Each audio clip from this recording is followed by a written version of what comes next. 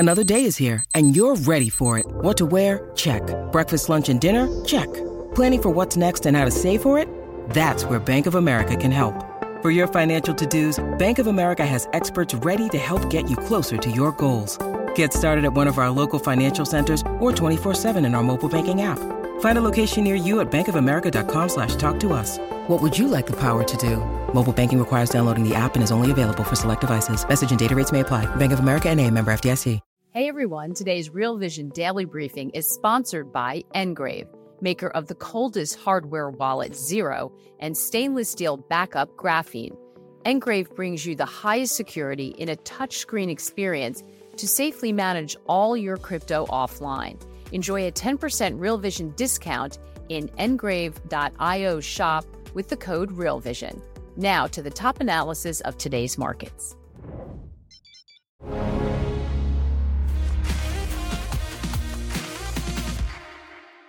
What are the market factors at play? And boy, are there a lot of them. Welcome to Real Vision Daily Briefing. I'm Ash Bennington. It's Monday, January 22nd, 2024.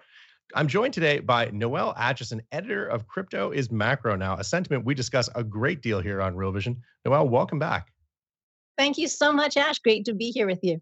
Well, it's always a pleasure to have you with us, but especially today, so much happening. U.S. equity markets at or near all-time highs. Lots happening in the Bitcoin story, geopolitics. Noelle, where do we begin?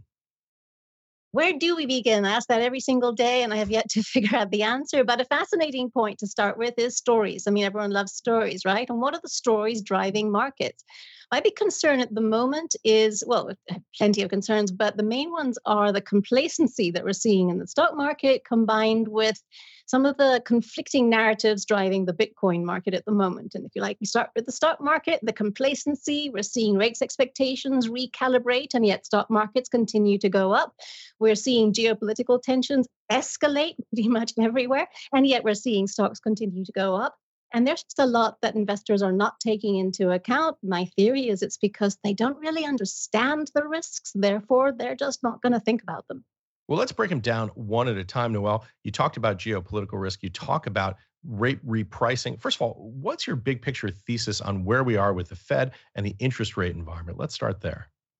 Well, finally, we're getting some signs of a bit more common sense from the markets. Just at the beginning of this year, Ash, you remember that the market was pricing in a 100% probability of the first rate cut coming in or before March. And that's 2 months from now. That is absolutely insane because there has been no indication whatsoever from the economic data or from Fed officials that this is even on the table. And the only reason the Fed would cut so soon would be if things were so bad. And why on earth would stock prices go up if they're that bad? They're not that bad. The economic data is showing us that. And yet, while that means that there's less likelihood we'll get a rate cut in before March, there is a greater likelihood that the economy is doing just fine. We're seeing stock markets go up. For the first time in ages, Ash, this actually shows that good news could be good news. Do you remember back when every single positive information piece we'd get from the data reporters, it would be a bad news and the stock market would decline? Well, now we're back and good news is good news, but it's all very, very confusing because the outlook for risk assets, including stocks, is not great. Yeah, we had this entire generation growing up to think that good news was bad news and bad news was good news when it came to central bank activity and U.S. risk asset prices. We're finally over, well, actually, we're over 410 bips right now in the U.S. Treasury. We cracked the 4% mark. I guess it was last week. Talk a little bit about that pricing in terms of the cash market for U.S. bonds.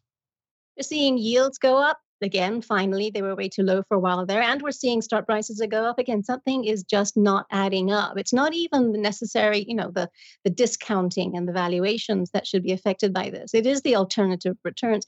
I saw a chart this morning, Ash, that showed that for the first time since 2002, the current yield on the S&P is around about the same as the yield on the 10-year treasuries. That makes absolutely no sense. In other words, the equity risk premium has disappeared, and you got to ask yourself why. So what's your answer to that hypothetical, Noelle? What could it be?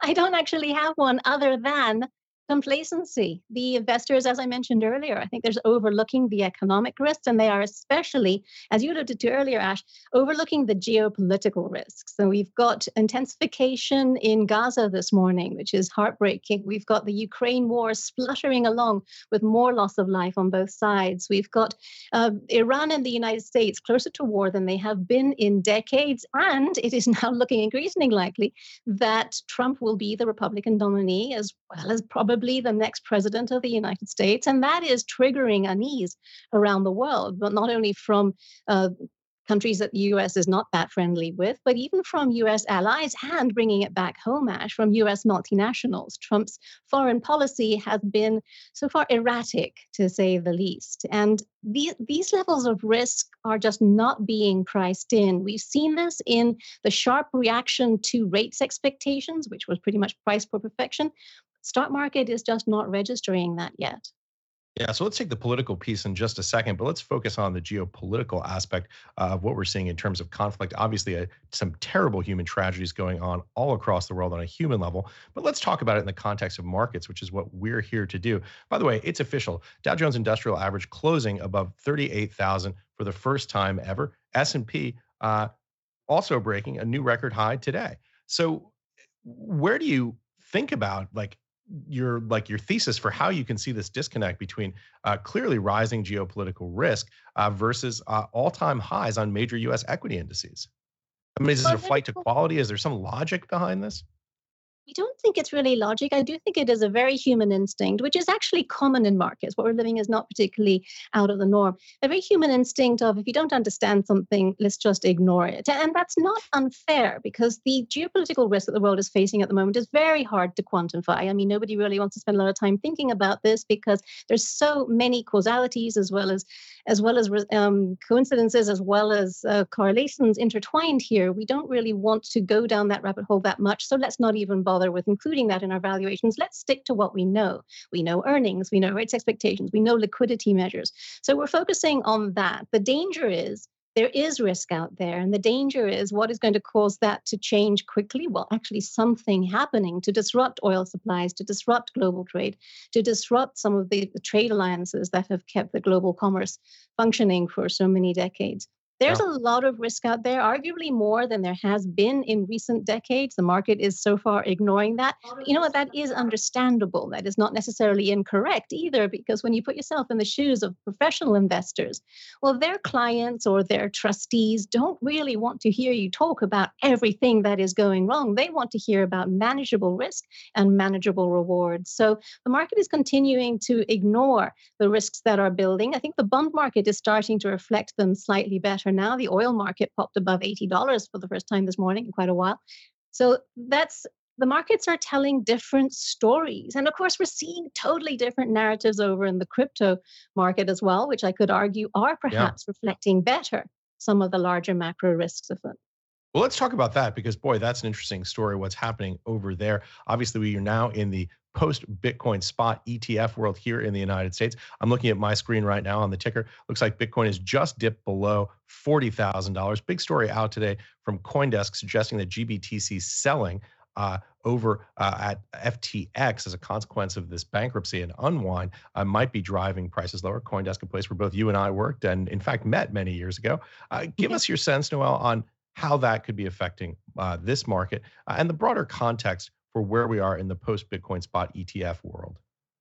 I'm going to take a view on this, Ash, that is perhaps not really consensus at the moment, and that I think the BTC drop that we're seeing at the moment is not as tied to the GBTC outflows as many think. I do think it is more of a macro story as well. Bitcoin, as you and I have talked about often, Ash, is still a macro asset. It is not correlated, obviously, to equities as it used to be, but it is driven by liquidities, and it is driven by geopolitical concerns, and it is driven by rates expectations. Now, going back onto what you were referring to earlier on the GBTC and the story out on CoinDesk today that FTX estate has been selling roughly $1 billion worth of GBTC into the market. That's actually good news, Ash. That's good news because it shows that about a third of the GBTC exits were from the FTX estate and did not rotate into the other newborns, let's call them that, And that means that the net flows actually were higher.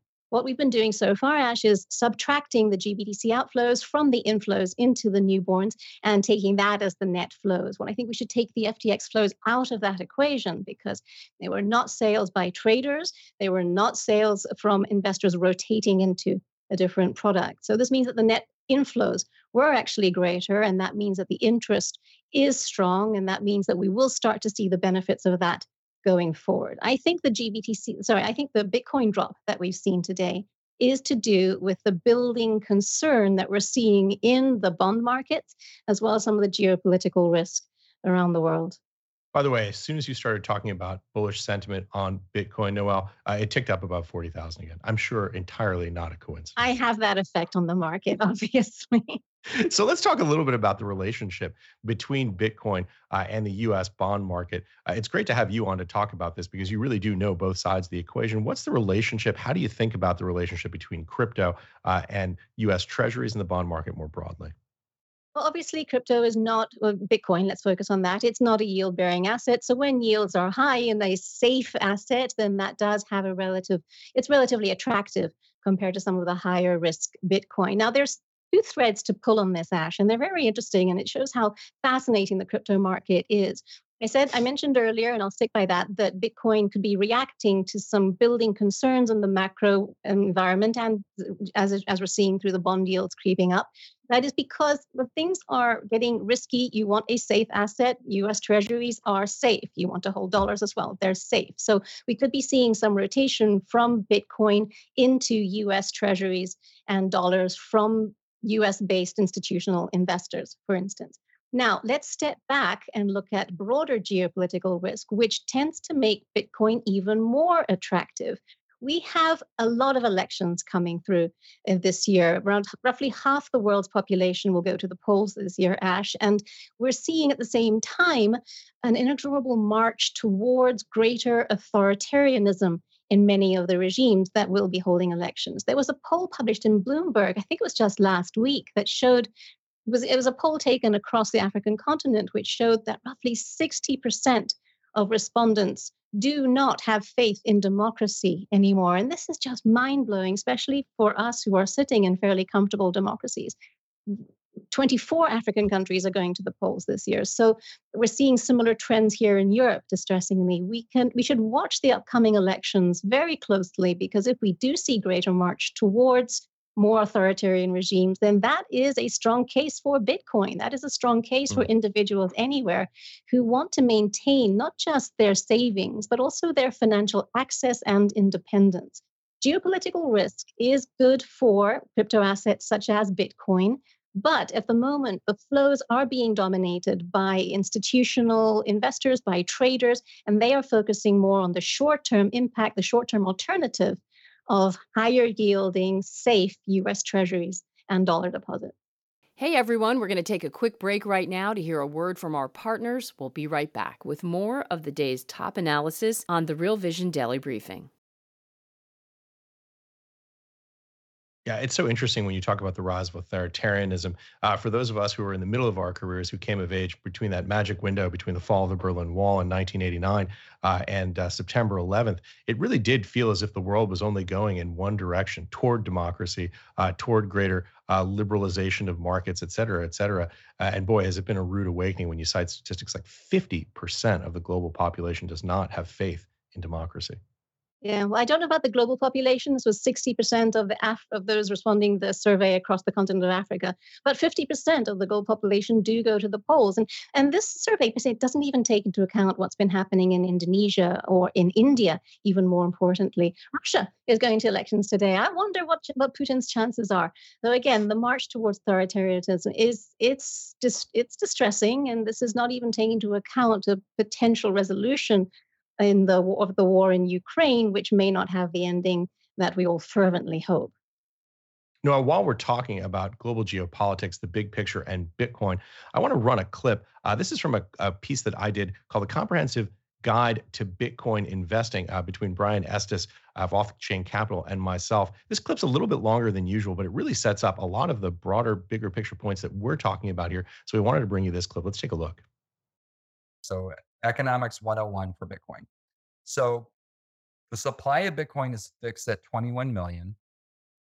The issuance of Bitcoin, how Bitcoin gets created, it's on a predetermined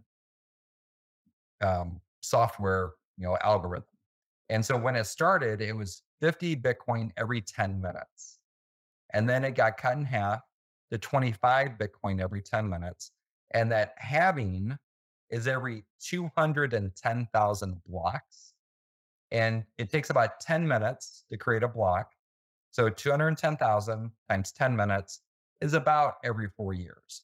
So about every 4 years, the supply, the reward that gets sent out to the people who clear the transactions on that work, that reward gets cut in half. So it went from 50 to 25 to 12 and a half. Right now it's 6.25 Bitcoin rewards every 10 minutes, which is about 900 Bitcoin a day. And then in April, it's going to get cut in half again, the 3 1/8. And then in 2028, it's going to get cut in half again. And that's why I keep happening. There's going to be 32 of those halvings until all the Bitcoin's created. Okay. So right now there's been 19.6 million Bitcoin created and rewarded out to the people clearing the transactions out of the 21 million. So 93% of all the Bitcoin that can be created has already been created. It's going to take about 120 years to create that last 7%. So that's the supply of Bitcoin. If we look at the demand of Bitcoin, and a good way to do this is look at the number of Bitcoin wallet addresses. Bitcoin wallet addresses since 2012 have been growing at around 60% a year. And so if you have the number of, demand going up at 60% a year, and you have the supply decreasing, the only other variable is the price. And that's why the price goes up. It's just simple supply demand economics. Boy, Noelle, that was a great segue with what we were just talking about. Brian Estes talking about the underlying supply and demand of Bitcoin and the dynamics thereof with everything that's happening in the broader world. Give us your sense on those points and pick up wherever you like. I have two threads to add to that. I mean, first of all, excellent explanation from Brian, one of the smartest people in crypto.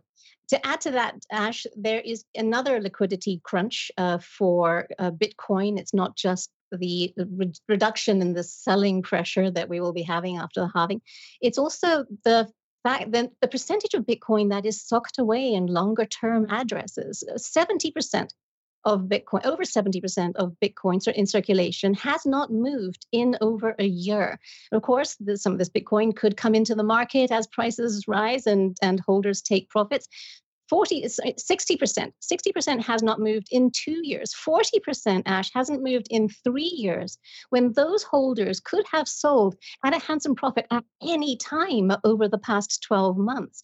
The point there is that Bitcoin heading into longer term holdings is steadily increasing. And that means even less Bitcoin will be available for new entrants into the market. So it's not just the supply-demand balance that will shift drastically after the halving that Brian was talking about. There are other forces going on here. And the second thread, actually, to tie this into what we were talking about before, if Bitcoin is a hedge against craziness in the world, a hedge against economic uncertainty, a hedge against authoritarianism, if you like, then that implies that more Bitcoin will be heading into savings holdings, into longer term holdings, which means that the percentage that does not move is likely to continue increasing at an accelerating pace as the world gets just a little bit scarier. And that's not even taking into account some of the sovereign interest we're starting to see in Bitcoin for similar and other reasons. Well, let's pull on each of those threads one at a time.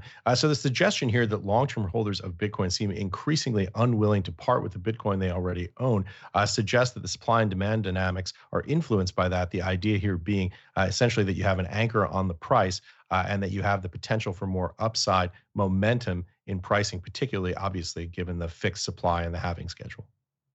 Yes, and it's worth remembering, Ash, that Bitcoin is pretty much the only asset that is traded in liquid markets today, the only asset that is whose supply is not affected by the price. at all. No matter what the price of Bitcoin, the supply will not change. You can't say that about stocks. You can't say that about bonds. You can't say that about real estate even. And you even can't say that about gold.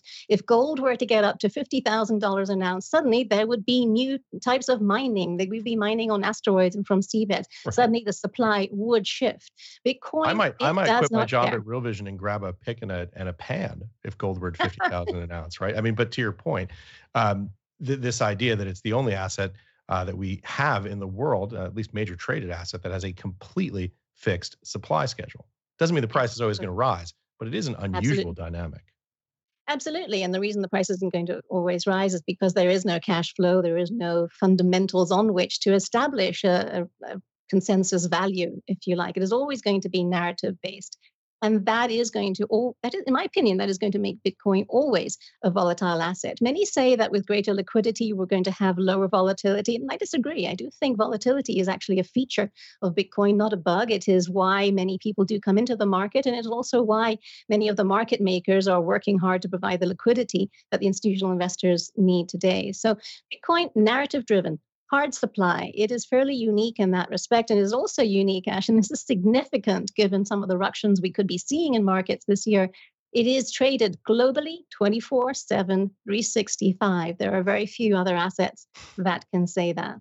We're going to take another quick break to hear a word from our partners. We'll be right back with more of the day's top analysis on the Real Vision Daily Briefing.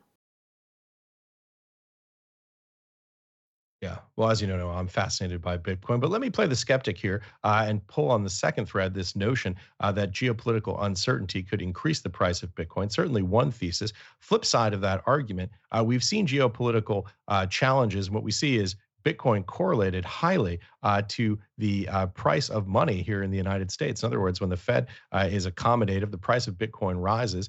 When the Fed is not accommodative, when they're constricting the monetary supply, it has often fallen. The idea here being that Bitcoin is a hedge against inflation would seem, at least during those phases, call it 2020 to 2023, would seem to suggest that maybe the correlation runs in reverse. Is there any evidence of Bitcoin as a true geopolitical risk hedge that we can point to directly? Yes and no. And I'll take the no part first. The geopolitical risk has been constant, especially since 2020, but arguably it is starting to accelerate now. So we haven't really seen that tested. Okay, that can be argued. There's been conflict going on, but we haven't really had the superpower tension that we have today. So no, perhaps in that we don't really know yet. I will say yes. Do you remember back in the banking crisis in March of last year, Bitcoin spiked because suddenly the fragility of the US banking system was exposed. So yes, there is evidence that it could be a hedge against fragility in the banking system. Let's hope we don't go through that kind of thing again. Longer term is when it really matters. And this is where the amount of Bitcoin available for new investors comes in again, Ash. Longer term, if you are uncertain about your ability to access your savings, then you're going to just put whatever you can into Bitcoin steadily going forward. This is also especially important in times of currency turmoil. I saw today an article saying that the Naira is at record lows and people are scrambling for dollars. We know of many other countries in which citizens and businesses are scrambling for dollars, and sometimes even governments can't get enough dollars to pay for the oil that they need to help their economies run. Now, what if, Ash, what if there were an asset that could be held by individuals, businesses, and even governments that could be converted into dollars at any time, 24/7, 365, an asset that is not beholden to the monetary policies of third countries and cannot be confiscated according to your allegiances? All right, Noelle, you are obviously a fan favorite because we have more questions coming in than I think we're going to have time to answer. But I wanted to just dive in and touch on these because we've got some good ones. First question comes to us from David Stiles. Good afternoon. BTC so close to breaking 40,000. He means on the downside. If it does, is 35,000 possible? He's asking about a support level here. Give us your sense on whether that is something you think about. There is definitely potential for it to go lower than 40,000. It would be unfortunate, but it would be temporary. It did break down well below 40 while I was watching it this afternoon. thinking, what is going on? It bounced again, which showed that 40 could be the support. I could be wrong. It could be 35. But either way, it's not necessarily going to be that material because we know of many investors waiting in the wings to be able to buy the dip. There's a very different mood from capital allocators this cycle. It is very much the fear of missing out. We talk about that a lot in crypto. We talk about that in all markets, let's face it, but it's especially acute in crypto at the moment because of the differences of this cycle compared to the last one, and the ETFs have a role to play in that. The last cycle, there was still career risk in suggesting a Bitcoin allocation to a macro portfolio. This cycle, there's more career risk in not doing so. However, given the sharp run up that we saw before the ETF approvals, before they started trading, many investors that I personally have spoken to even have said that they think they've missed it. But if it goes back below 40, then we could see some support come in. And another reason that we always see support come in when Bitcoin dips is because of the diversity of use cases that we referred to earlier, the hedged for political risk, the speculation, the technology asset investment. There's so many narratives behind Bitcoin, one of the reasons it's so volatile, but it's also one of the reasons why it tends to have a much stronger support than you can say for many other liquid assets. Still up on my screen above 40,000, David. Next question comes to us from Bo Nito. Noelle, do you have any thoughts on insider selling during the past rally? I think Bo's talking about U.S. equity markets. Anything you would like to add on insider selling during the last rally and perhaps something to do with earnings? I haven't seen any evidence of insider selling. Markets are relatively volatile. The VIX has been ticking up over the past few days. And insider selling evidence, I haven't seen any of that. But we can assume that there's probably some of it that goes on generally. And I can hope that the SEC are going to be as on top of that as they have been on top of the crypto markets recently. Yeah. Okay. Next question comes to us from the Macro Butler. Noelle, it seems that this ATH, that's all-time high, is hated as the AAII bull-bear ratio, that's the American Association of Individual Investors, is still far from the highs seen in mid-December. Is there more melt-up? There could be. There's a lot of complacency, as we were talking about before. And let's face it, the earnings that we're seeing so far are not bad. And rates will be coming down soon. So there's the liquidity push. And the liquidity conditions are actually pretty loose anyway. And every single day that we don't get bad news is another day we don't get bad news. And that tends to reinforce the optimism.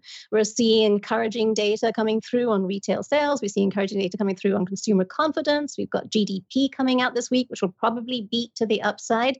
And the consensus forecast is for 2% for Q4, which is lower than for Q3. But the Atlanta Fed GDP now model tends to be much more accurate, and that's going for 2.4, which is pretty darn good when you take into account we're supposed to be in a recession now. Doesn't look like that's happening. And the calls that I'm hearing that we're not going to get a recession, this is definitely the no landing, they're getting louder and louder. So yes, there could be some more run up. I personally am skeptical of any kind of consensus, but especially a consensus that is based on hope rather than reality. Understandable, though, you can't really afford to be out of the market when it's running up like this. It sounds like what you're saying is when markets become irrational, they're more likely to stay that way than to reverse course in short order. Inertia, momentum, you can call it all sorts of things. Yeah. So well said. Next question comes to us from Paul English. What does this move forcing the trading of treasuries into a central clearinghouse mean for investors? Any thoughts? Give us a little bit of background and context on this. This is about U.S. Treasury market overhauling their regulations in a compliance with new SEC regulations. For folks who don't focus on the bond markets, tell us a little bit about what that means. If you're talking about the SEC regulation that the treasuries are going to be centrally cleared as of from 2026, if I'm not mistaken, it's about time. It's a very, very welcome measure, very necessary measure. One thing that I've been very concerned about, one of the risks that I've had on my list that has been growing by the day, has been a treasury market breakdown. That has been one of the factors that I've had on my list of why the Fed could cut rates before the inflation rate is sustainably down around 2%. And that has been the treasury market breaking. They are traded in a very opaque manner at the moment. There's not much insight into who's buying at any point in time.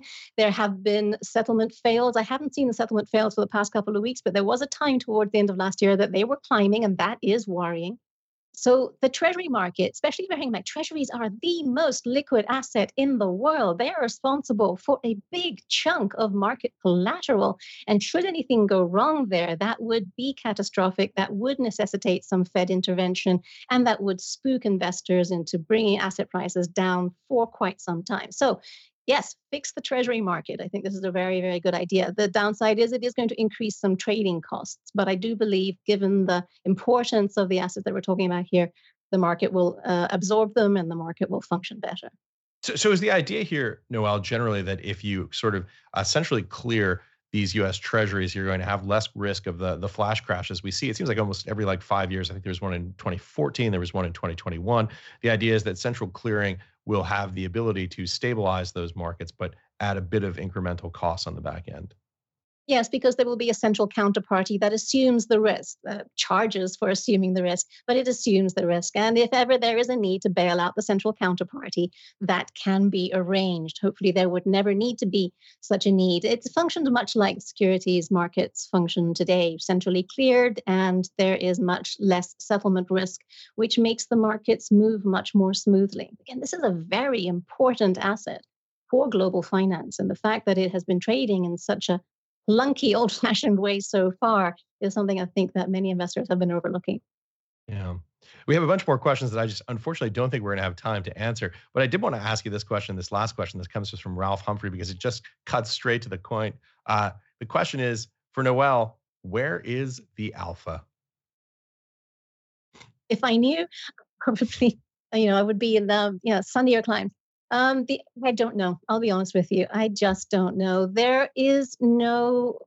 It depends which market you're looking for, you're looking at, and it depends what data points you think are going to be driving narratives going forward. But as I've been talking about with you, Ash, today, narratives are all over the place at the moment, and that is a very confusing time. I don't ever recall seeing markets this confused and this narrative driven and this buffeted by changes in expectations, by Fed words, by news coming out of the Middle East, by news coming out of Russia. It's really a fascinating time to be trying to extract what are investors thinking of, what is going to make them change their mind, and what lies ahead for the world's largest economies, the United States, China, Europe, and further on down the list. Very uncertain times. As for the alpha, I actually truly do not know. No, you made me a little bit nervous there in those last few moments. Sorry about that, Ash. Not my intention. I think when it comes to investing, my approach has always been longer term. So alpha is not necessarily an issue. I tend to look for the geopolitical trends that will shape narratives. Short term, we're seeing, hope and complacency, as I've been saying.